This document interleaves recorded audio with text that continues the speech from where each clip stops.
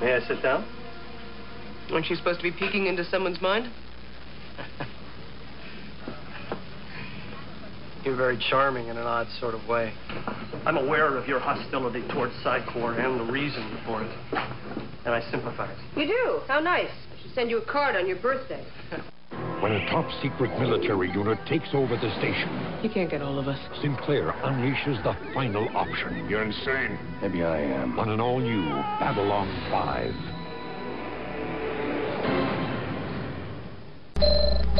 You have transmissions holding. Patch incoming signal. Full audio and video decode. Purple files accessed. What you are about to see has never been shown to anyone outside the Grey Council.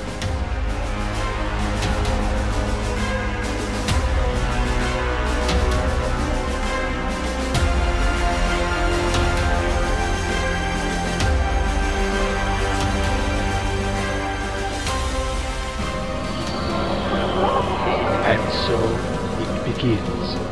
Hello, everyone out there in podcast land. Welcome to Grey 17, a Babylon 5 podcast, part of the Front Row Network and NPR Illinois Community Voices.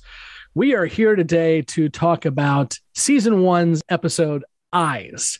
I am Scott, and with me as always is... Emily. Justin. Andrew. John. Jesse. Mike. Kevin. And Blake. And guys, before we get started with Eyes, I want to first highlight a couple of things. First and foremost, thank you to everyone who has been subscribing to us and following us and liking us and whatever your podcast app or YouTube as you do, because we've got a lot of new people listening to this than we did even a few weeks ago. So we want to really thank you all for that. The one thing I will say is we're still kind of slacking off a little bit on the reviews. We are definitely slacking off on the reviews. Right now, I'm looking at this, and honestly, I usually read reviews from Apple at the beginning of the show.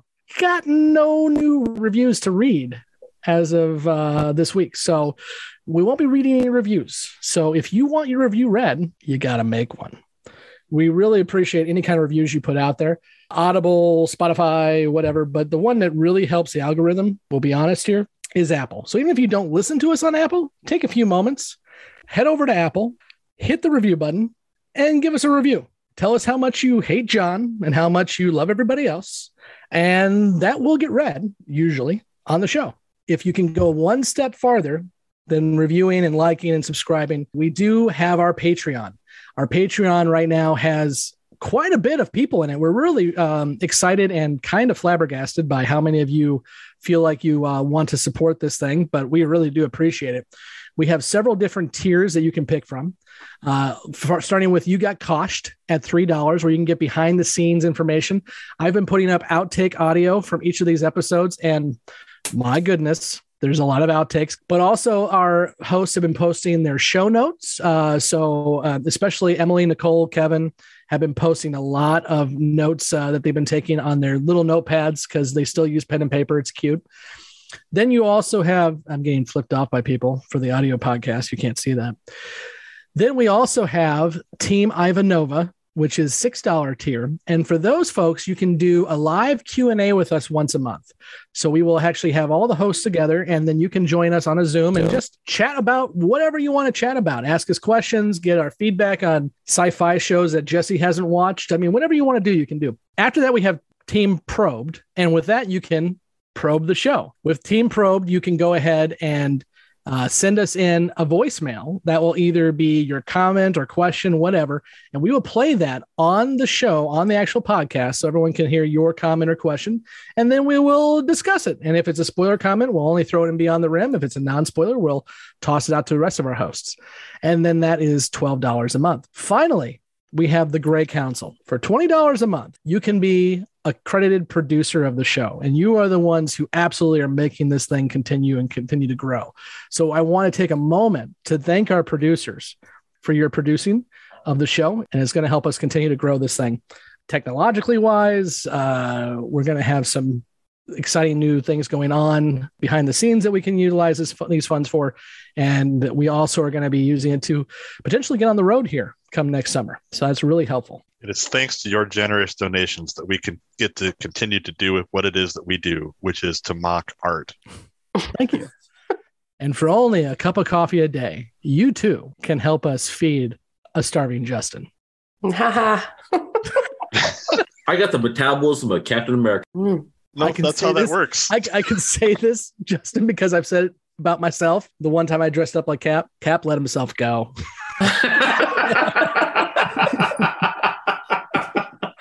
You not only Captain America, you Captain Canada and Captain Latin America. Shit.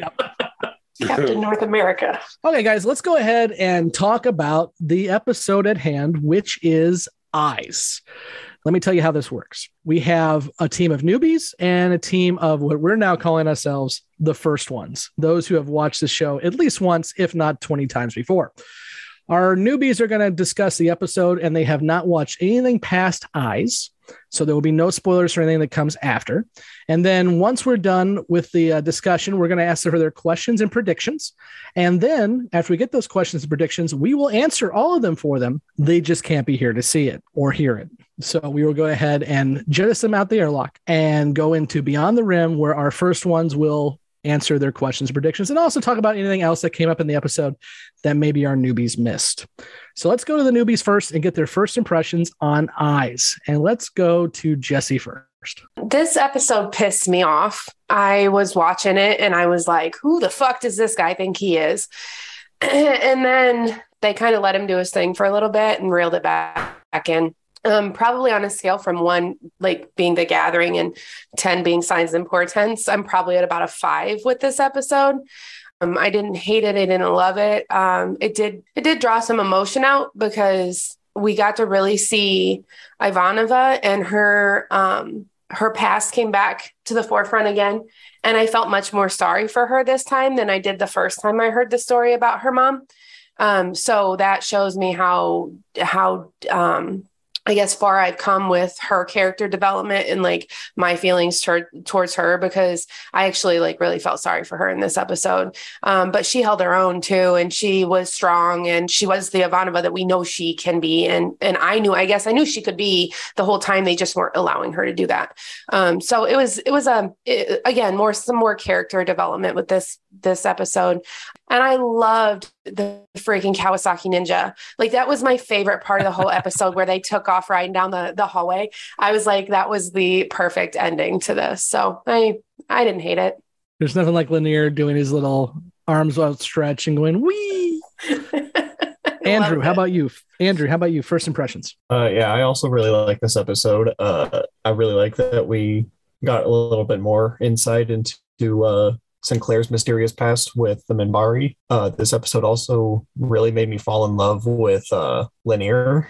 Like, I think he might now be my new favorite character. Bill Mooney, are you listening? We like you. You should message me, because I'm stalking you on Facebook. I am. Emily, first impressions. Jeffrey Combs was in it, so of course it was fantastic. See, we have the first Star Trek fan. I knew somebody was going to drop the Jeff Combs. Thank you, Emily. Go ahead. Absolutely. Okay, but a little quick side tangent. I recognized him by his voice, not his face. You put him in alien makeup, I can recognize him immediately. I see his actual face, confused as hell. I'm like, I know the voice, but the face doesn't feel right. So you haven't watched Reanimator, is what you're telling me. Okay. That'd be a no. I have no idea what you're talking about. Tis the season. It is. Tis the season for Reanimator. I like the episode. I did. And I want to know who was doing the casting, but because they do an amazing job at picking the perfect actor to be the raging wanker. Like, just the word, like, you just see him and you're like, oh, we have another smarmy asshole on board. Yay. Well, so you weren't a fan of Ari Ben-Zain? Oh, just super fan. He was fantastic. Loved him. He was great. Throw him out the airlock. That's fine. But yeah, I did like this episode. I thought it was good. Since Emily broke the Jeffrey Combs seal, for those who know Jeffrey Combs, I need to know from everybody here, who's your favorite Jeffrey Combs character? Emily? Andorian. Shran. I hate Enterprise, but I love him as Shran. Sure. Every time Shran shows up in Enterprise gets a lot better. I agree.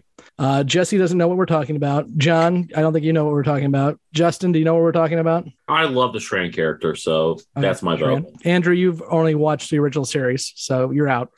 Although I wouldn't doubt if Jeffrey Combs popped up in the original series. He's been around for everything else.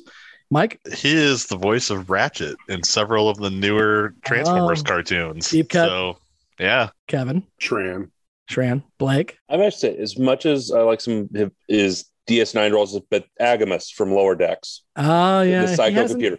As Agamus in Lower Decks, the 2 episodes he's been in, which is that kind of psychotic, that he's just funny and good in that. And now we know that he's going to be around more because he has a new partner in crime, if anyone's seen the newest Lower Decks. So good.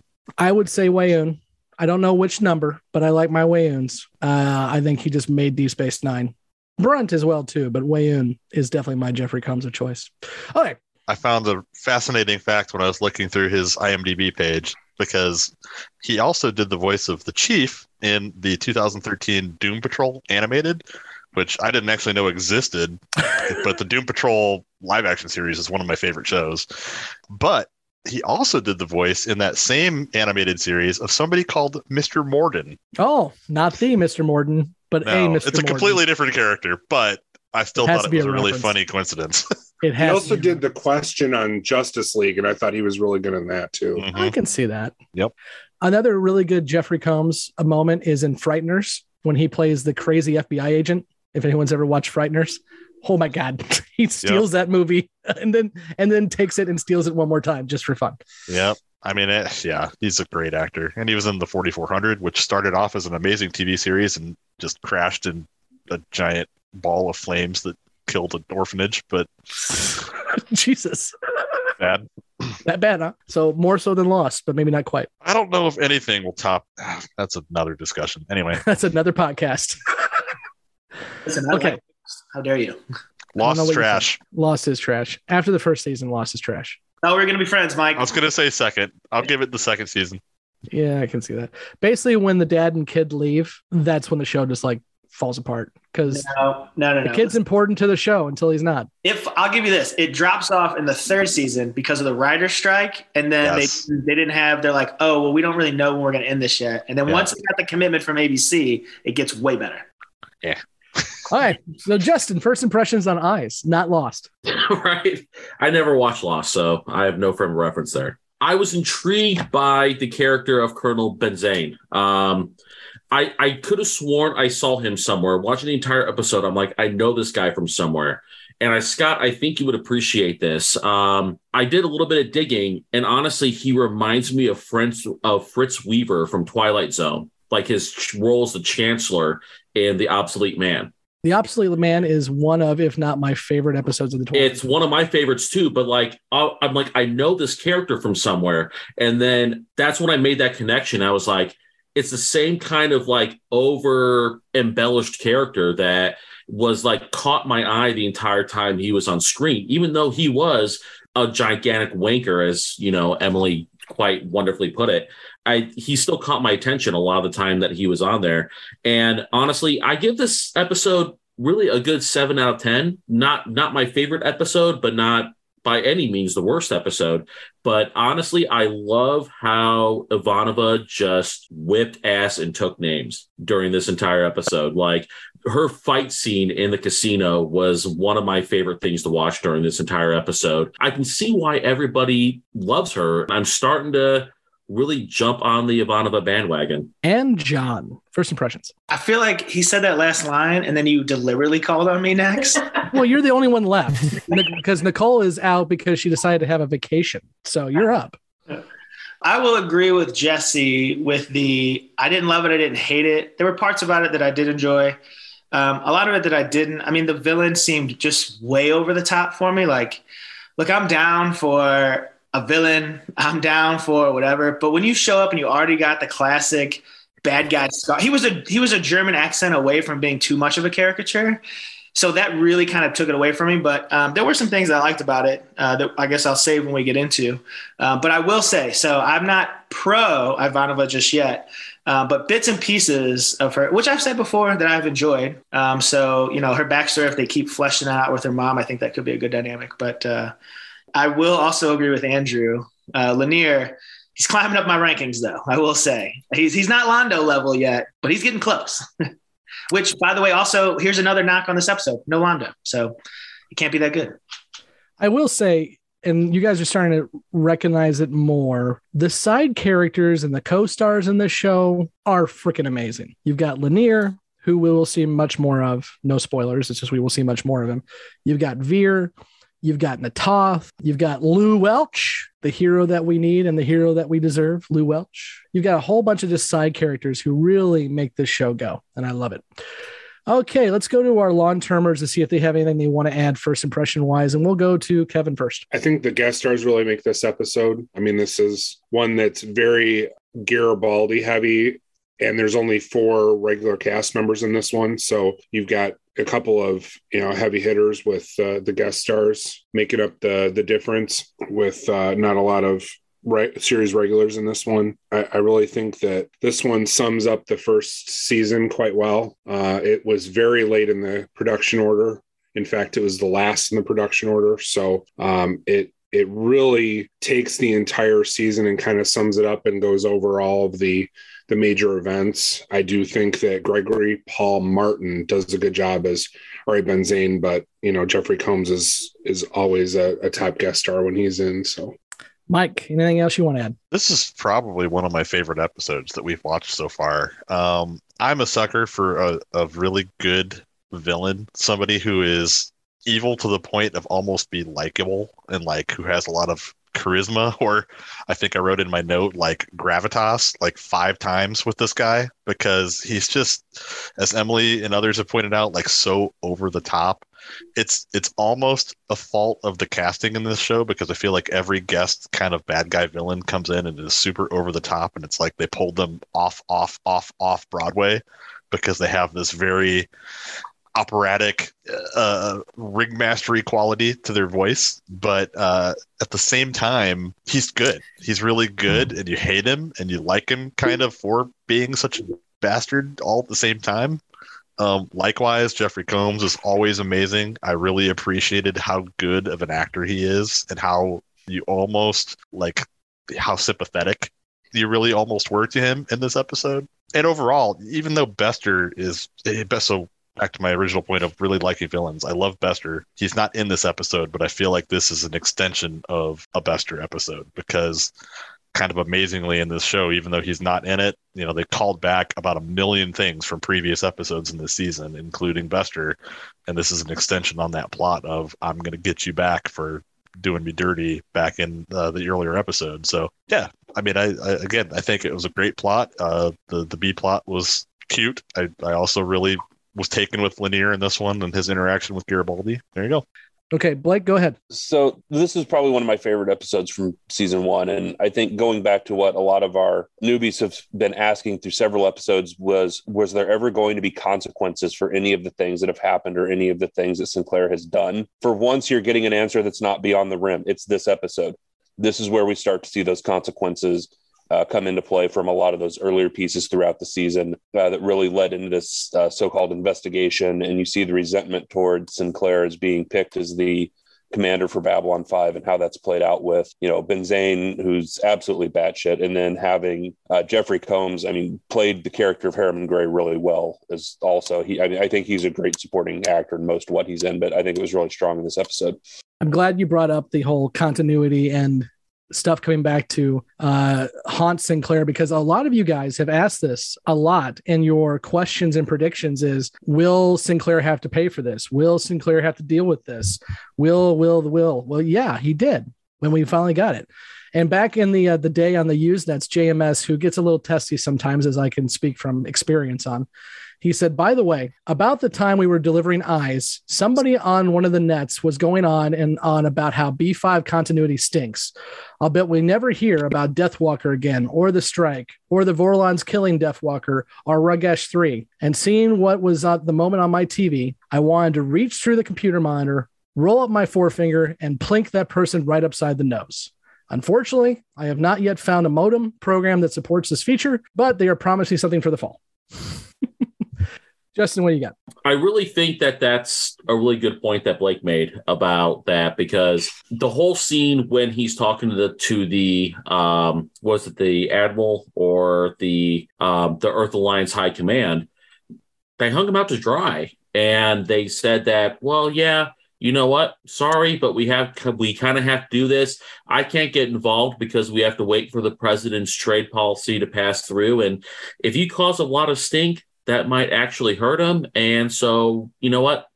Best of luck to you, Jeff, but you're kind of on your own. And that was kind of really shitty for Earth Alliance to kind of do to him, knowing that they knew that this guy had a personal vendetta against him, because they said he was one of the top 10 commanders to take over Babylon 5 and didn't get it. So like, yeah, we know this guy has a personal vendetta, but you know what? That's a you problem, not an us problem, and best of luck. And to me, that just gives a whole lot of more kind of clearance onto how shitty the Earth Alliance system is. Kevin. Yeah, I think it's pretty clear that not only is, Bester kind of the Phantom Menace for this entire season. I see what you did there. But, Psychor is going to be, a continuing plot point, and I'll just leave it there as far as, my comment towards that. But, this episode is definitely one of my favorites from the first season. I think the fact that you're seeing the major consequences of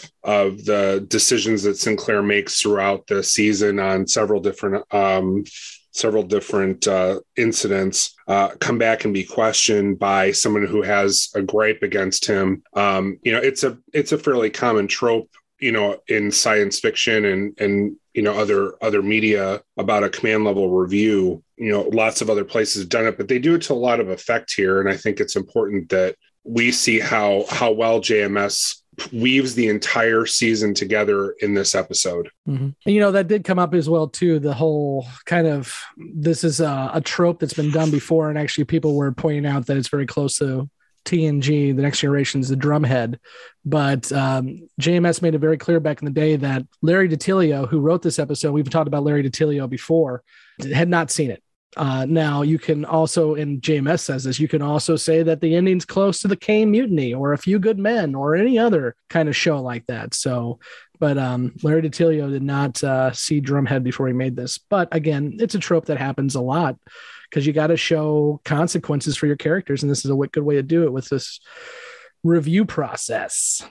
I also, since you mentioned the Psychor, Kevin, another thing that our newbies here have brought up a lot is this person a part of the Psychor and so forth and so on. Now we see another person part of the Psychor, Mr. Gray, and he is wearing the Psychor uniform. So I think we're starting to see that if you're Psychor, you're usually going to be wearing that uniform. So, and by the way, Mr. Gray was a P10 for those playing the home game. P10.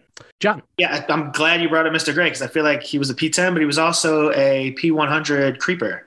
And I feel like they try to make his story like sympathetic with the, oh man, I really wanted to, basically be you, Ivanova, but also now I want to be in you, Ivanova, because my man just would not leave her alone. And I thought, dude, like she has given you super like no consent here.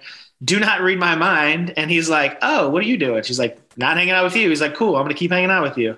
And he's like, oh, what are you doing? And he's like, again, not hanging out with you. And he's like, well, I'm going to read your mind just a little bit. She's like, hey, I said don't do that. So I was not a huge fan of that guy either. And I knew, but you could already tell, again, this is why this is one of the parts that soured me on the episode was the over-the-top villain.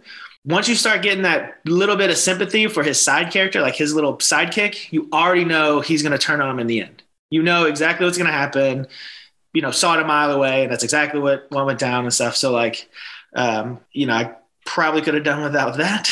I will say in my notes while I was watching, I go, Gray is almost as obsessed with Ivanova as Scott is. So take that for what you will. Hey, there's other people obsessed with Ivanova, not just myself. Emily, what do you got? So when we first saw the villain of the piece, I actually thought he was with Home Guard. So finding out he was actually like Earth Force, I was like, ooh. Because I know we had talked a while back about Home Guard having connections higher up in Earth Force. And I feel like his character just reconfirmed that for me, that there is really something weird going on up there, especially with the use of the Psychor. But I seriously thought he was like the new space fascist for the episode. We seem to have several space fascists. They kind of come and go, don't they? Yes, they do. Kevin, what do you got? I'm wondering if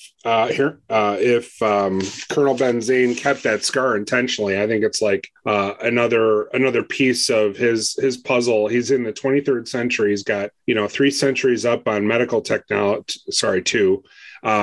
Medical technology. and he's just keeping a scar. I think he's wearing it like a medal, and I think it makes a more interesting character. But I think it's kind of ridiculous that he goes throughout this and is like at the end of the episode, pointing to it like it's his top medal. Kevin, you pointed that out too in our commentary. And for those who may not know yet, we are doing spoiler commentaries on YouTube of episodes as we start reviewing them. So if you've seen the episodes before or you don't care about spoilers, so our newbies can't watch these, we are doing commentary. And on Eyes, it was Kevin, Blake, and I did it. And Kevin, you brought this up, and I didn't even think about it. But then after watching the episode again, especially when Ben Zane at the end says, "Do you see my scar?" I'm like, yeah, you absolutely wear that as something that you have to point out to everybody. It's like, I got this because of this and that.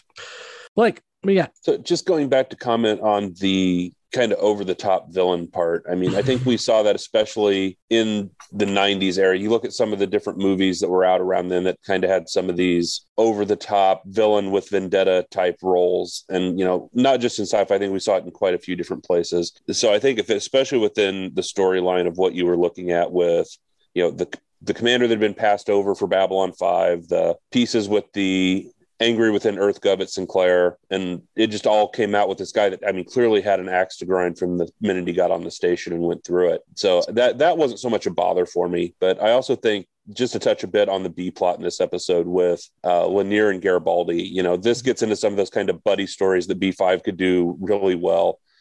And you see Garibaldi get annoyed, and at the very end, when it's, wait, you have this thing where we can write it, and just blasting through the station on the motorcycle, and that look at the elevator at the end when can't wait for things to get back to normal as the motorcycle just goes by. I'm glad Blake pointed it out. Sinclair's disapproving look through the elevator door made this episode for me.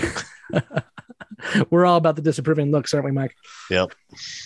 As someone who specializes in them, yes, I like them. Oh, Mike and I were getting them from a certain somebody else on this show long before we knew you, Kevin. I have no idea who you're talking about.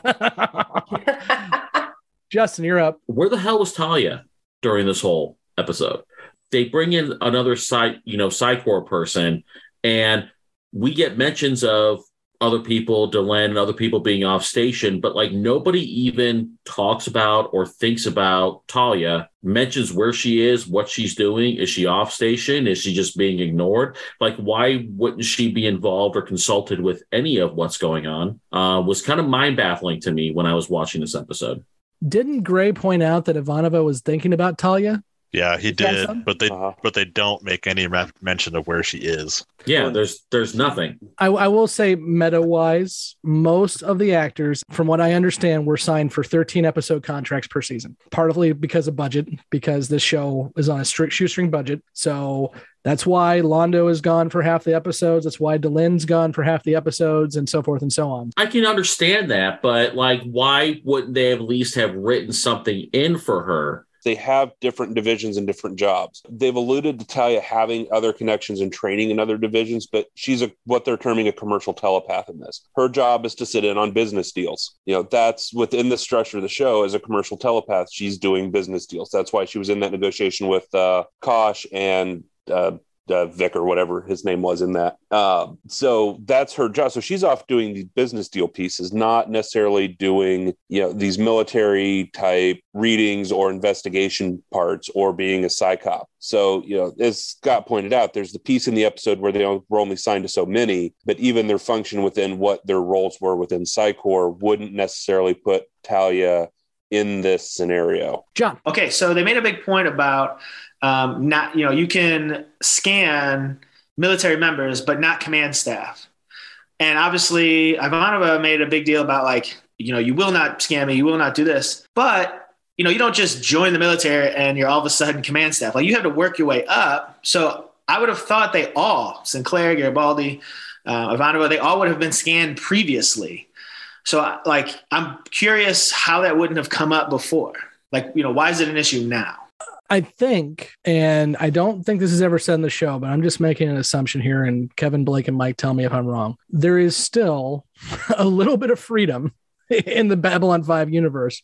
And so even when we're doing the business transactions with Talia, when we're doing the Psi Corps stuff, when the Psi cops show up, you still have to get permission to scan somebody. Sometimes we see people like Bester being an asshole and bypassing that, but you still have to get permission. So I don't think anyone's forced to have a scan if they don't want it. They were changing the regulations to basically force it. And that's what Sinclair was trying to work around, is it was a change to the regulations. And it sounded like he was probably one of the ones who got that put in place so he could do this. Yeah, I think so. I think it was definitely moving in that direction. I thought the change was specifically for command staff. And so that if you were being interrogated, or I shouldn't say interrogated, but if investigated, like basically if you weren't command, what I got out of that, so the decade I spent in the Army, what I got out of this is if you're not an officer, if you're enlisted, like I was, you basically get done to you whatever they want to do to you, which I felt very comfortable with because I recognized that immediately from my time in the military. But so then my question, that's why it made me think, oh, well, listen, all of these people had to have been, lower enlisted or lower, even junior officers before. So at any time, it felt like they could have and probably would have done a scan on them before. My guess is they changed the regulations from when they started, maybe. And this was like a new one expanding on that. That may have come up in between. I don't notice any difference in the episode with just being, a grunt in the military and command staff. I didn't catch any difference between whether one would get scanned and the other would not. Yeah, and I think the assumption is moving at least until here, and we're discussing the change in policy here, but up until this point, the policy has been that you have to get permission to be scanned unless, and we found this out because of Ivanova's mom a couple times now, unless you're another telepath. When you're another telepath, that permission goes out the window. Yeah, that's the point I was going to try to make is I think the whole existence of Psi Corps and the fact that when you are found to have telepathic ability, you are either lobotomized or conscripted into Psi Corps. That whole thing fundamentally screams to me that everybody is terrified of telepaths, and they only believe that they need to be silenced or controlled. Now, we now know through plot that Psi Corps has in fact turned things around because obviously they can do whatever the heck they want to do with their telepathic abilities and nobody can stop them once they've banded together as a military unit and been given authority, that they're actually pulling the strings. And so it makes total sense to me that while regulations used to prohibit Psi Corps from being able to abuse their powers and use them willy-nilly on whoever they want, that's starting to change now, and it's because Psi Corps is pulling the strings. And it's becoming a huge problem for some of our characters, including Ivanova, because she has dealt with this with her mother, and she does not want to be scanned, and we see that. Which I want to bring up a second point and kind of speak to what John was saying about why he didn't like Harriman, and I actually got a very different read on Jeffrey Combs' character, and it may well be wishful thinking because I like him as an actor so much, and we were obviously meant to sympathize with him or view him as an ally. I think that's a very a good observation that you knew for me, it was the minute that he chuckled at Garibaldi's joke in the hallway in front of his boss, I knew that he was going to end up being a quasi good guy in this episode. He was going to turn on his boss at some point in time.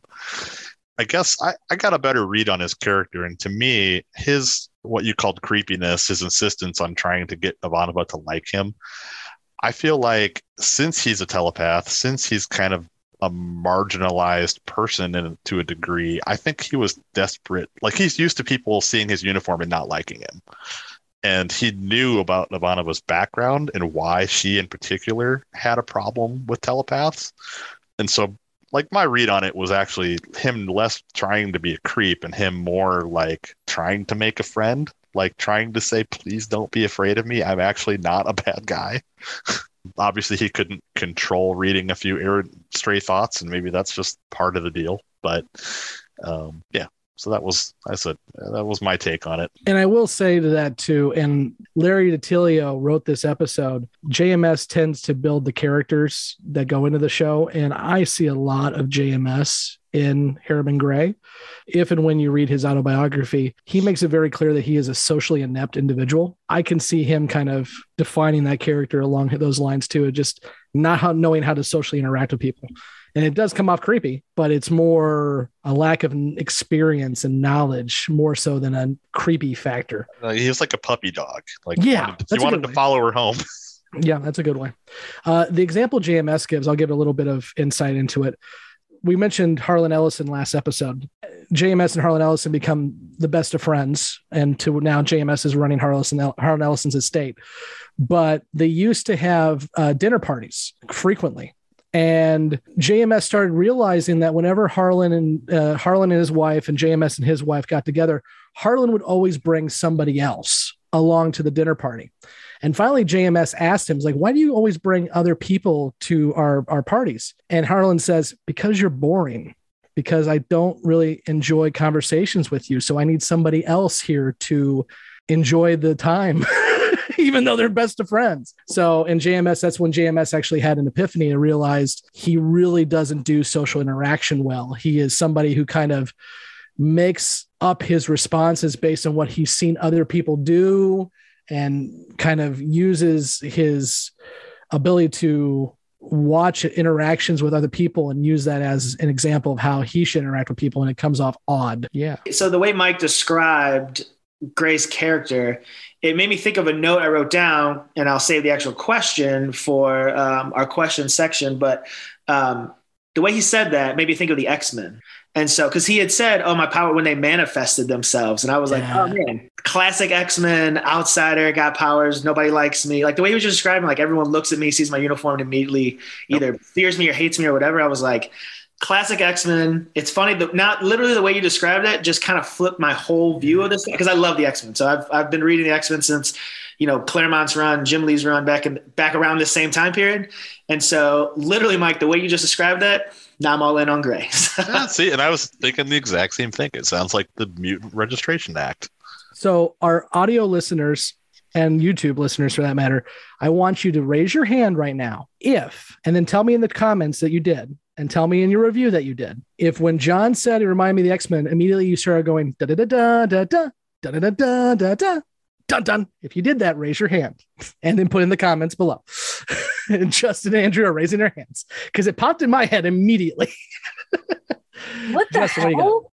The X-Men the 90s, the 90s the animated X-Men 90s cartoon. I didn't have that effect on me, but I knew what he was talking about. Only the most slapping cartoon theme song of all time. Batman the animated series, though. It's coming back. X-Men 97, Disney Plus, fall of 2023, and they have confirmed they're using the original soundtrack. Right. There's too much right now. I'm overstimulated. I apologize for asking questions. Justin, go. Okay, so C-plot, right? Mars is in a state of rebellion. That sounds like that sounds like an over-the-counter drug you need to get when you have an itch. I need a C-plot. Yeah, I need a C-plot.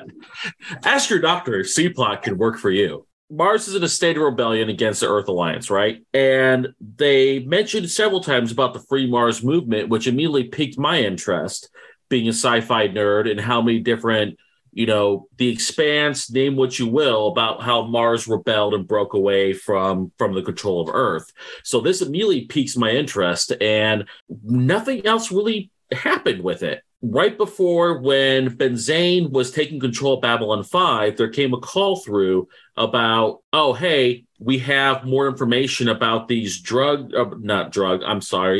smugglers who might be funneling weapons to Mars. And then nothing else gets mentioned about it for the rest of the episode. It's not resolved. I'm dying to find out, and I guess I probably should have saved this for the questions part, but what happened with that whole plot line? Like, what happened with whatever they discovered about guns being siphoned to Mars? What's going on with that uprising? So that's something I really hope that they touch more on in the future. I'm just surprised that you guys don't want to talk more about Ivanova going full on Swayze and Roadhouse. I know. Yes, the high kick. I mentioned it. Speaking of Swayze, if you'd like to hear more about Patrick Swayze, you can listen to bonus episode number 1, our interview with Marshall Teague, where he talks about working with Patrick Swayze in Roadhouse. Shameless plug. It all circles together. I know. Well, anybody else have anything they want to add about the A plot, the B plot, or the C plot to suppress your herpes? Since he brought up Ivanova, As soon as I saw her with her hair down, I assumed it was going to be a feisty Ivanova. Ooh, the hair's down. Gonna get feisty. So, Emily, we were actually having this conversation on a B5 Facebook page that you can't be a part of. Ivanova's hair is kind of like Ben Sisko's hair. When Ben loses the hair and grows a goatee, we get the real Ben Sisko. When Ivanova's hair goes down, we get the real Ivanova. So Ivanova's going to lose her hair and grow a goatee? We'll talk about that beyond the rim. It's a really rough episode for her, and I don't think we need to talk about it right now. That's when the plot really kicks into gear. Mm-hmm. When she starts having issues with facial hair. Absolutely. John, what do you got? Yeah, so you can call this the D plot, I guess I picked up, or it was just a couple of instances. I mean, how retro is Garibaldi and Ivanova? So Garibaldi has got a 1992 motorcycle in what year is this? 2300 something? So, I mean, think about how old that is. 2258. Yeah. And then it says on every episode, the year is 2258. I skip a lot of stuff. You said I could skip the intro. But then Ivanova said, she said she was going to rip that guy's head off and then use it as a chamber pot. The best line in the episode. I was like, man, they're really going retro, and they really like to go old school. But speaking of that motorcycle, it's funny. When I very first saw it, I go, where the hell is Garibaldi going to ride a motorcycle on Babylon 5? As if on cue, I should have been like, I bet there's some good 90s CGI that'll fucking show you if you just wait. I have used that GIF on our Twitter so many times, and now I'm glad I can use it on our Facebook page because you guys have seen it now. The GIF of Lanier going, wee! The second funniest line was Lanier talking about, basically gas is bad, which you guys found out. And I was like, oh, that's cute. The sci-fi, again, assuming that humans have actually discovered that gasoline is bad and we're going to get rid of it. And we're, how optimistic. Andrew, go ahead. So going back to what John said about his favorite line in the episode, my favorite was, if I kill him, it would start a war. That is a good reason not to kill people. I thought you were going to say your favorite. You said motorcycles are known for sexual prowess. I thought JMS ride motorcycles. Why are we trying to be a pro motorcycle crowd right now? Not to mention it's a crotch rocket, so it's not actually even really a motorcycle. Right. My first note of the episode was that whole motorcycle thing. Was that a sponsorship or? Kevin, you actually brought this up in the commentary. Go ahead. I did. So they basically just called a couple of motorcycle companies, and the first one to say yes was Kawasaki, and they didn't pay for it. And they said, hey, do you mind if we take it apart? And they're like, yeah, okay, fine, no problem. But it was one of the top performance bikes of its time. It actually was the bike that would go the fastest at 176 miles per hour or 283 kilometers per hour at the time. Took a couple of years for someone to overtake that. So I did pause when they had Ivanova's profile or file up. I don't know if anyone else tried to, pause to read it. This is what I got from it. I don't know if you read the books, Scott, you mentioned, I don't know if they give to specifics, but it seemed like she was 28 from St. Petersburg, born August 10th. She's 5'9", $130, blue eyes, brown hair. Same birthday as I do. She's got to be 5'9" is tall as shit for a woman, and 130 pounds is not. Mm-hmm. I don't know. So let me say, first of all, I have no judge of weight. I don't know. Is that normal? No. So it was kind of hard to read. So her race clearly is human, but it looked like Terran. It was very hard to read. That's a normal sci-fi thing. Earth in Latin is Terra. So most sci-fi shows, well, not most, but like Star Trek, Terrans, Babylon 5, Terran. So when Marvel uses Terran as well. Oh, okay, yeah. So it's not just a Babylon 5 thing. The assumption is because our Latin word for our planet is Terra, that when referring to ourselves to other aliens outside of our planet, we would be Terrans. So it did say Terran. It didn't say human. I was not. Yeah, because Terran is human. She's from Terra, which is Earth. Oh, okay. I thought the more you know. Surprised nobody mentioned anything about Peekaboo being Garibaldi's password or his little. It's his third favorite thing. Yeah. Funny. And then I don't know if this is a question, but they had mentioned when they were talking about the Earth Alliance, they mentioned the 4 groups, I thought I heard. Have they already told us what the 4 groups are? No. I would say that the 2 big players are obviously Earth and Mars, which we already know. Proxima and Orion are the other big 2. Okay. Thank you. All right. Did we talk enough about Ivanova's mom being a telepath? It's been brought up before. Yeah. Because Ivanova did say that she got the sleeper drugs before. We just never saw it happen until now. Okay. But I just felt like that was I thought that was a bigger part of the episode, or bigger, like that whole dream sequence I thought was much more impactful than what we've kind of talked about today. The last thing before we get into questions, I thought it was an interesting camera choice when Sinclair was doing the interrogation. You know, they had done like the 2-shot, the cutaway, and then they're like right here up in his grill, and like he was definitely ready for his close-up. I don't know if that was going to be his Emmy reel shot, but I just thought it was a choice for sure. I did like the Orwellian, how you had the different sides of Sinclair's head behind him on the computer screens, like he had multiple cameras on him at that one point. I did like that choice. He was definitely. I just love the fact that entire end of the episode where the Colonel goes nuts is all on camera and so many angles. It's ridiculous. Like there's not going to be any arguing, you know, who was in the right and who was in the wrong in that room. I will say I'm intrigued that you guys haven't brought up at all, because our friends over at Babylon 5 for the first time laughed this up like no other. When Harriman Gray ends the episode by just going, Colonel Payne.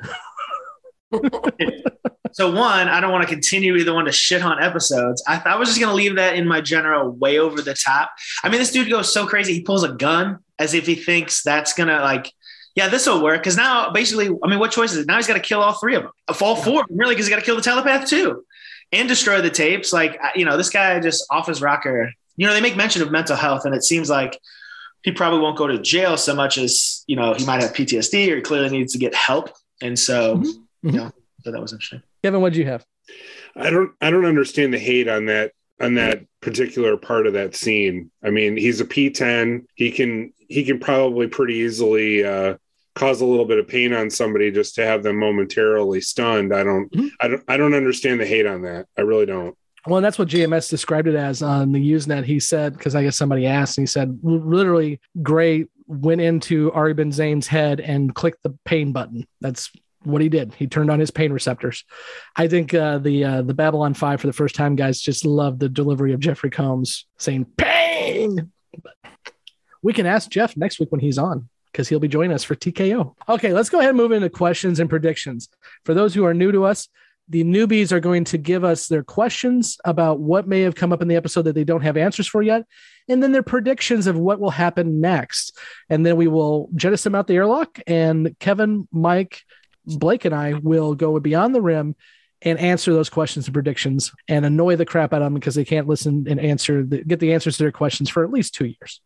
Andrew, we'll go with you first. Questions, predictions. I think I kind of had my questions and predictions earlier. Was Psycor meaning to take over Babylon 5 from the beginning? All right, Emily, questions, predictions. Does Ivanova have some level of psychic ability, and that's why she is so incredibly resistant to being scanned, especially with the dream where she like turns into her mother? I was wondering if she does have some slight ability and has been trying to keep it hidden, and if she got scanned they would figure that out. Good question. Justin, what do you got? I totally think Benzane is probably Home Guard, and I think Home Guard and Psycor are in league together in some way, that I think will probably be revealed later on in said uber major conflict that I've alluded to in previous episodes that I think is coming, that Home Guard and Psycor kind of unite together to overthrow the Earth government or something like that and cause a major conflict.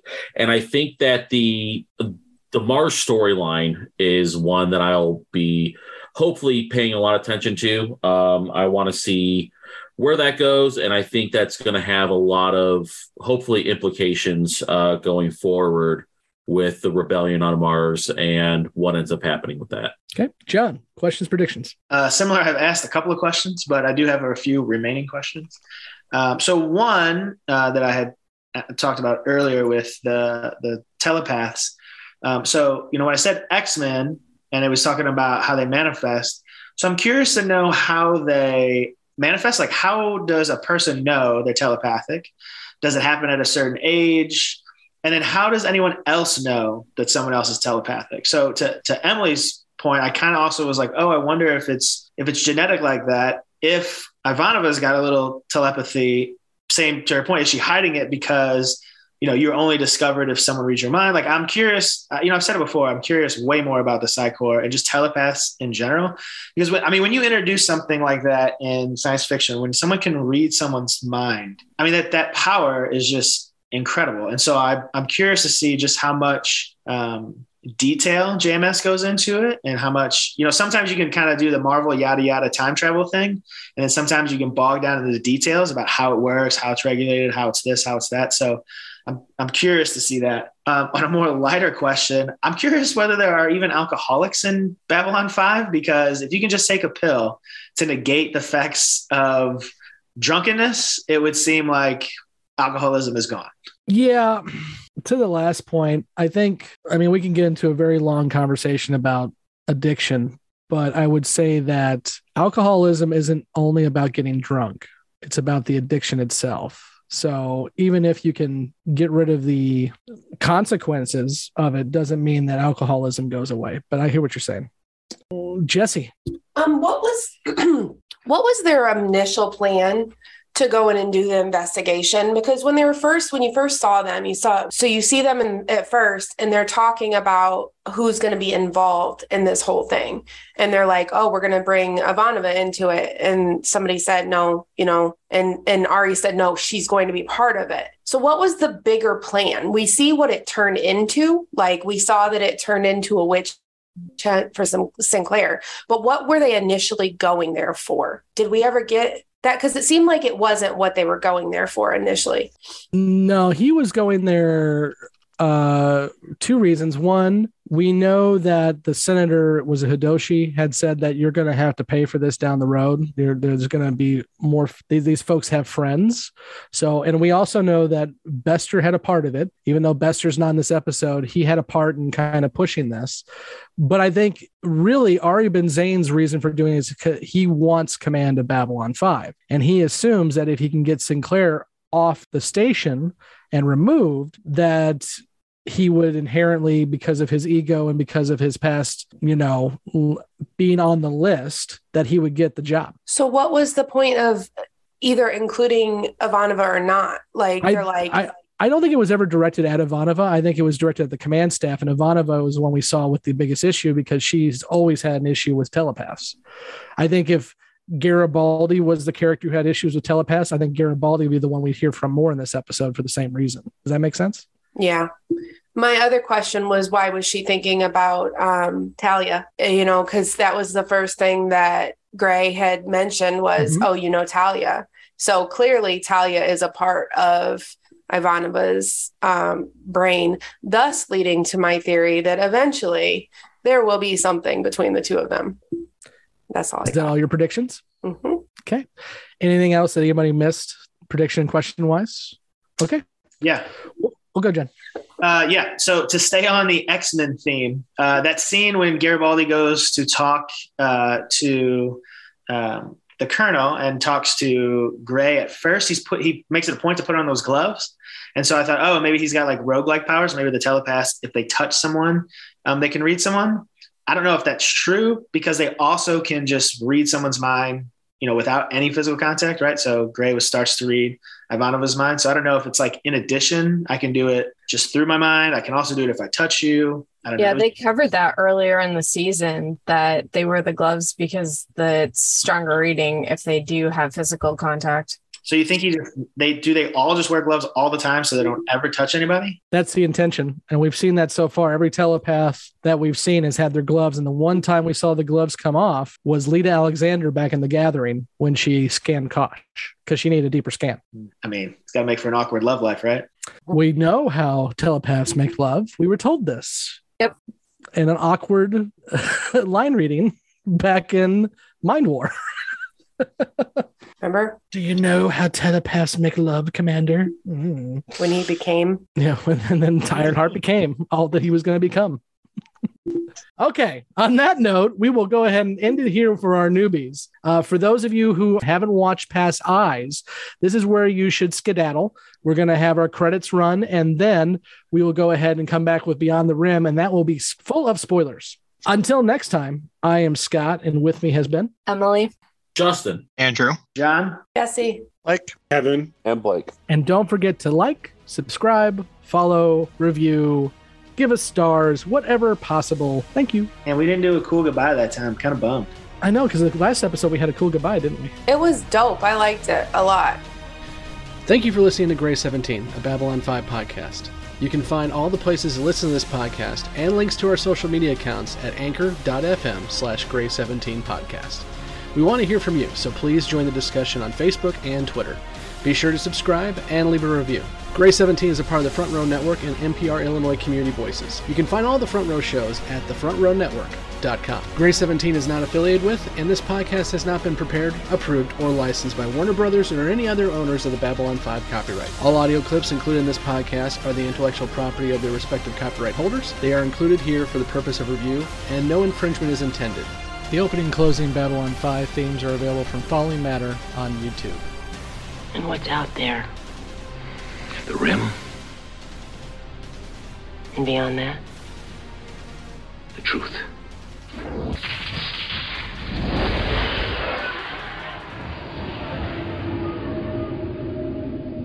Welcome back to Beyond the Rim. We are going to now talk about all of the questions and predictions that our newbies made. So, one more time, if you have not watched Babylon 5 Past Eyes, you really should go ahead and leave now, because we're going to be discussing a lot of what happens afterwards.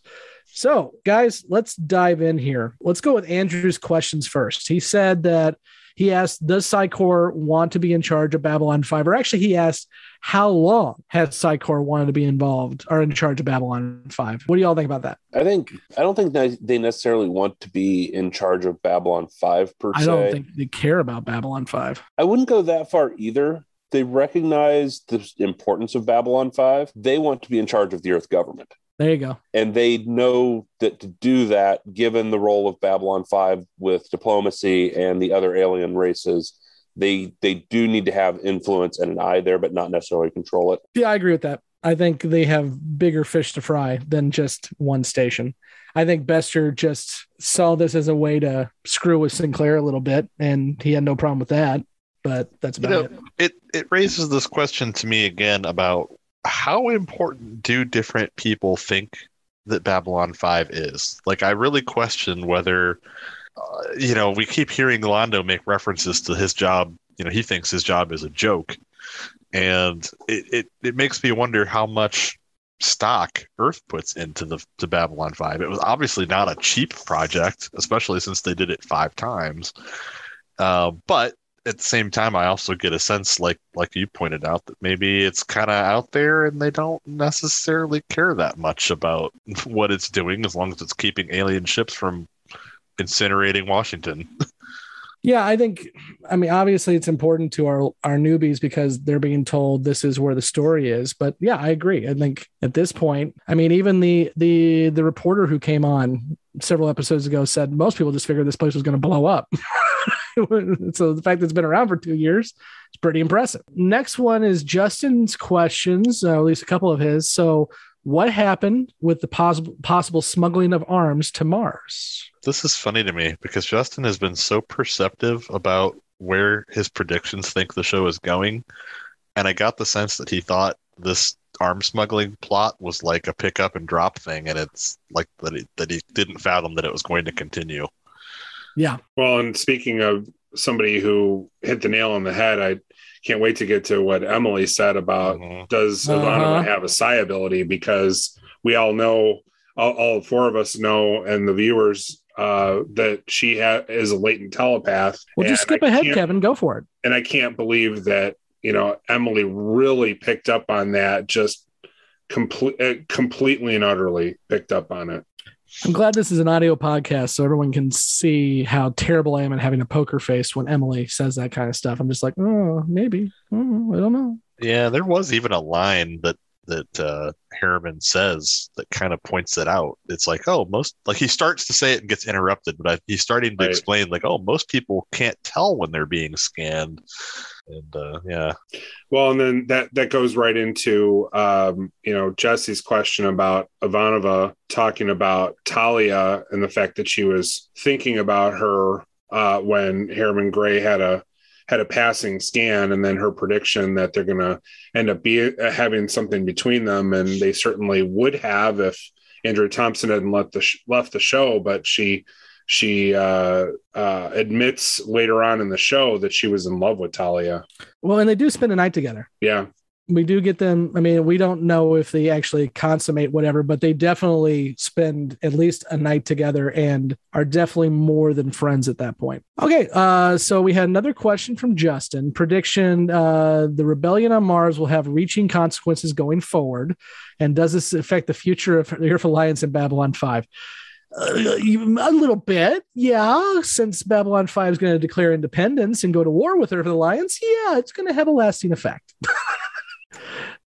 While we're talking Earth Alliance, Justin also had a question around the formation of the Earth Alliance. Mm-hmm. And there was one of the novels they did on, I think it was a series on the Psychor and Bester, but they actually got some into the history of the Earth Alliance, which was founded in the late, basically, I think around 2080 sometime. And it was several countries, United Kingdom, United States, some of Europe, in the aftermath of a World War III scenario. And then what really got EarthGov going was the Mars colony. They founded a small scientific colony in the early 22nd century that really picked up and led to the full-scale colonization of Mars. And that's what led to the Earth Alliance becoming a power. Sorry, I'm tweeting about if you fasten or zip first because I caught that reference. Fasten then zip. Are you seriously asking me about this right now? Something like that. I'm actually like talking my ear off here and I'm muted. So on Twitter, Jeremy asks, and again, we'll get to this episode when we get to this episode, but no, that's incorrect, fellas. You zip and then fasten. Otherwise, you run the risk of leaving your fly down. And I'm replying as our podcast, you fasten and then zip to avoid, in order to avoid injury. We'll just leave it at that. This is the professional, hard-hitting journalism you get when you join the Gray 17 podcast Twitter family. So anyway, Justin predicts that Homeguard and Ben Zane are in league. It's possible. He seems the type, but yeah. I mean, he's clearly in league with the Psychor, and the Psychor is clearly in league with Homeguard, but he's not guaranteed to know that Psychor is involved with Homeguard. I mean, I wouldn't even... Oh, go ahead, Mike. I'll say, if nothing else, he's being used as a puppet by Psychor to get back at Sinclair, and I think that's about the only thread you can pull. Yeah, I think there are one of the things that the newbies haven't experienced yet, and so they just don't understand it yet, is Homeguard and Earth Alliance. Even being a part of Earth Alliance does not make you Homeguard right away. Mm-hmm. And vice versa. And we'll actually see that. Like Lockley will get asked in season 5, what side of the war were you on? And she says, I was on the side of Earth, whatever that may mean. So I think our guys are assuming that every big bad is Homeguard, whereas that doesn't have to be the case. Now, that being said, I could definitely see Ben Zane wearing a black night watch thing. But I mean, that's all I'm saying is I think there's a propensity to say, oh, anybody that's a giant D-bag in this show is going to be part of Homeguard because they're the biggest D-bags that we know of so far. Yeah, and they're going to continue to be the biggest D-bags for quite some time. We haven't even gotten started with Night Watch yet. So yeah, it's like he seems the type, but we don't know in any way, shape, or form that's true. He might just be an independent jerk. Yeah. And I would also go as far to mention that Psychor is not Homeguard. Psychor is using Homeguard to its advantage, much like Psychor is using Earth Alliance and using Earth Force. They're using everybody. It doesn't matter. They're all pawns in Psychor's game. Whoever they can use to move ahead is what they're going to do. What Psychor doesn't realize yet is that they are a pawn in the Shadows game. So that's the way it is. Yep. So we got John's questions next. How does psi ability manifest? I imagine one day you can read somebody's thoughts. I don't. Yeah, and it does usually happen at a young age. We know that like Bester manifested from a very young age, and the whole story of Bester is not done here in the shows, but is done in the Telepath War books. And actually, Bester is the child of 2 rebels who were trying to go against Psychor. And then when his parents were killed, he was brought up by his grandfather, who happened to be the head of Psychor, and became a Psychor person. But then like we'll get like next season, we'll get the commercial, the Psychor commercial with the subliminal messaging. And the kid is like, I get picked on in school and I don't know why. And then the psych cop shows up and says, you may be a latent telepath, Timmy. And if you join the Psi Corps, we'll pay for everything for life. Hey. So I think it's definitely at a young age for sure. I thought it was interesting that Harriman Gray talked in this episode about how it manifested itself when he was in the beginning of flight school, and he's a P-10. I find that kind of interesting. I was just going to say that too. Yeah, Harriman would have had to have picked up on his talent much later than I would have thought. Yeah, that's true. That's true. That's true.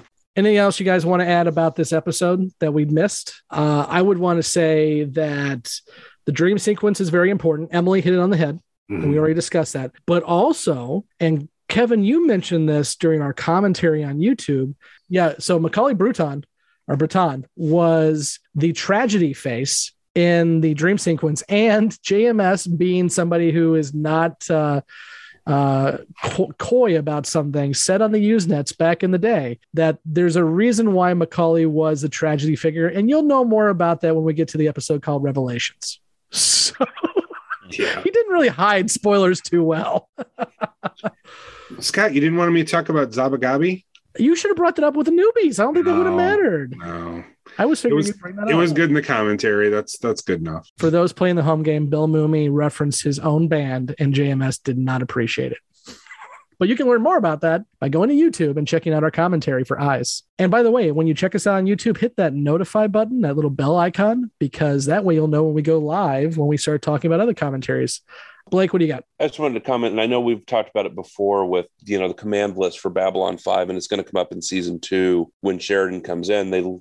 General Haig mentions that they have a list of people to take over Babylon 5 in the event anything happened to Sinclair. And with President Clark, you look for that personality that looks like a military hard ass. So that kind of makes sense with this episode. You see Benzane going for it. You're going to see Sheridan get it. And the difference is, and I think even potentially Clark might have known it. And that's why Santiago knew this. And that's why Santiago had Sheridan on that list, is he can look like the military hard ass, but we all know he isn't. Cool. So next week we'll be talking about TKO. And I'm sure there'll be a lot to bring up beyond the rim for that one. Not really, but we'll try. So until next week, I'm Scott, and with me as always has been Mike, Kevin, and Blake. And we will be back next week for TKO, and hopefully Blake will have his voice back, because that would be important too. Thanks. It's cool. TKO. My voice may just say fuck it. It's good to have things back to normal.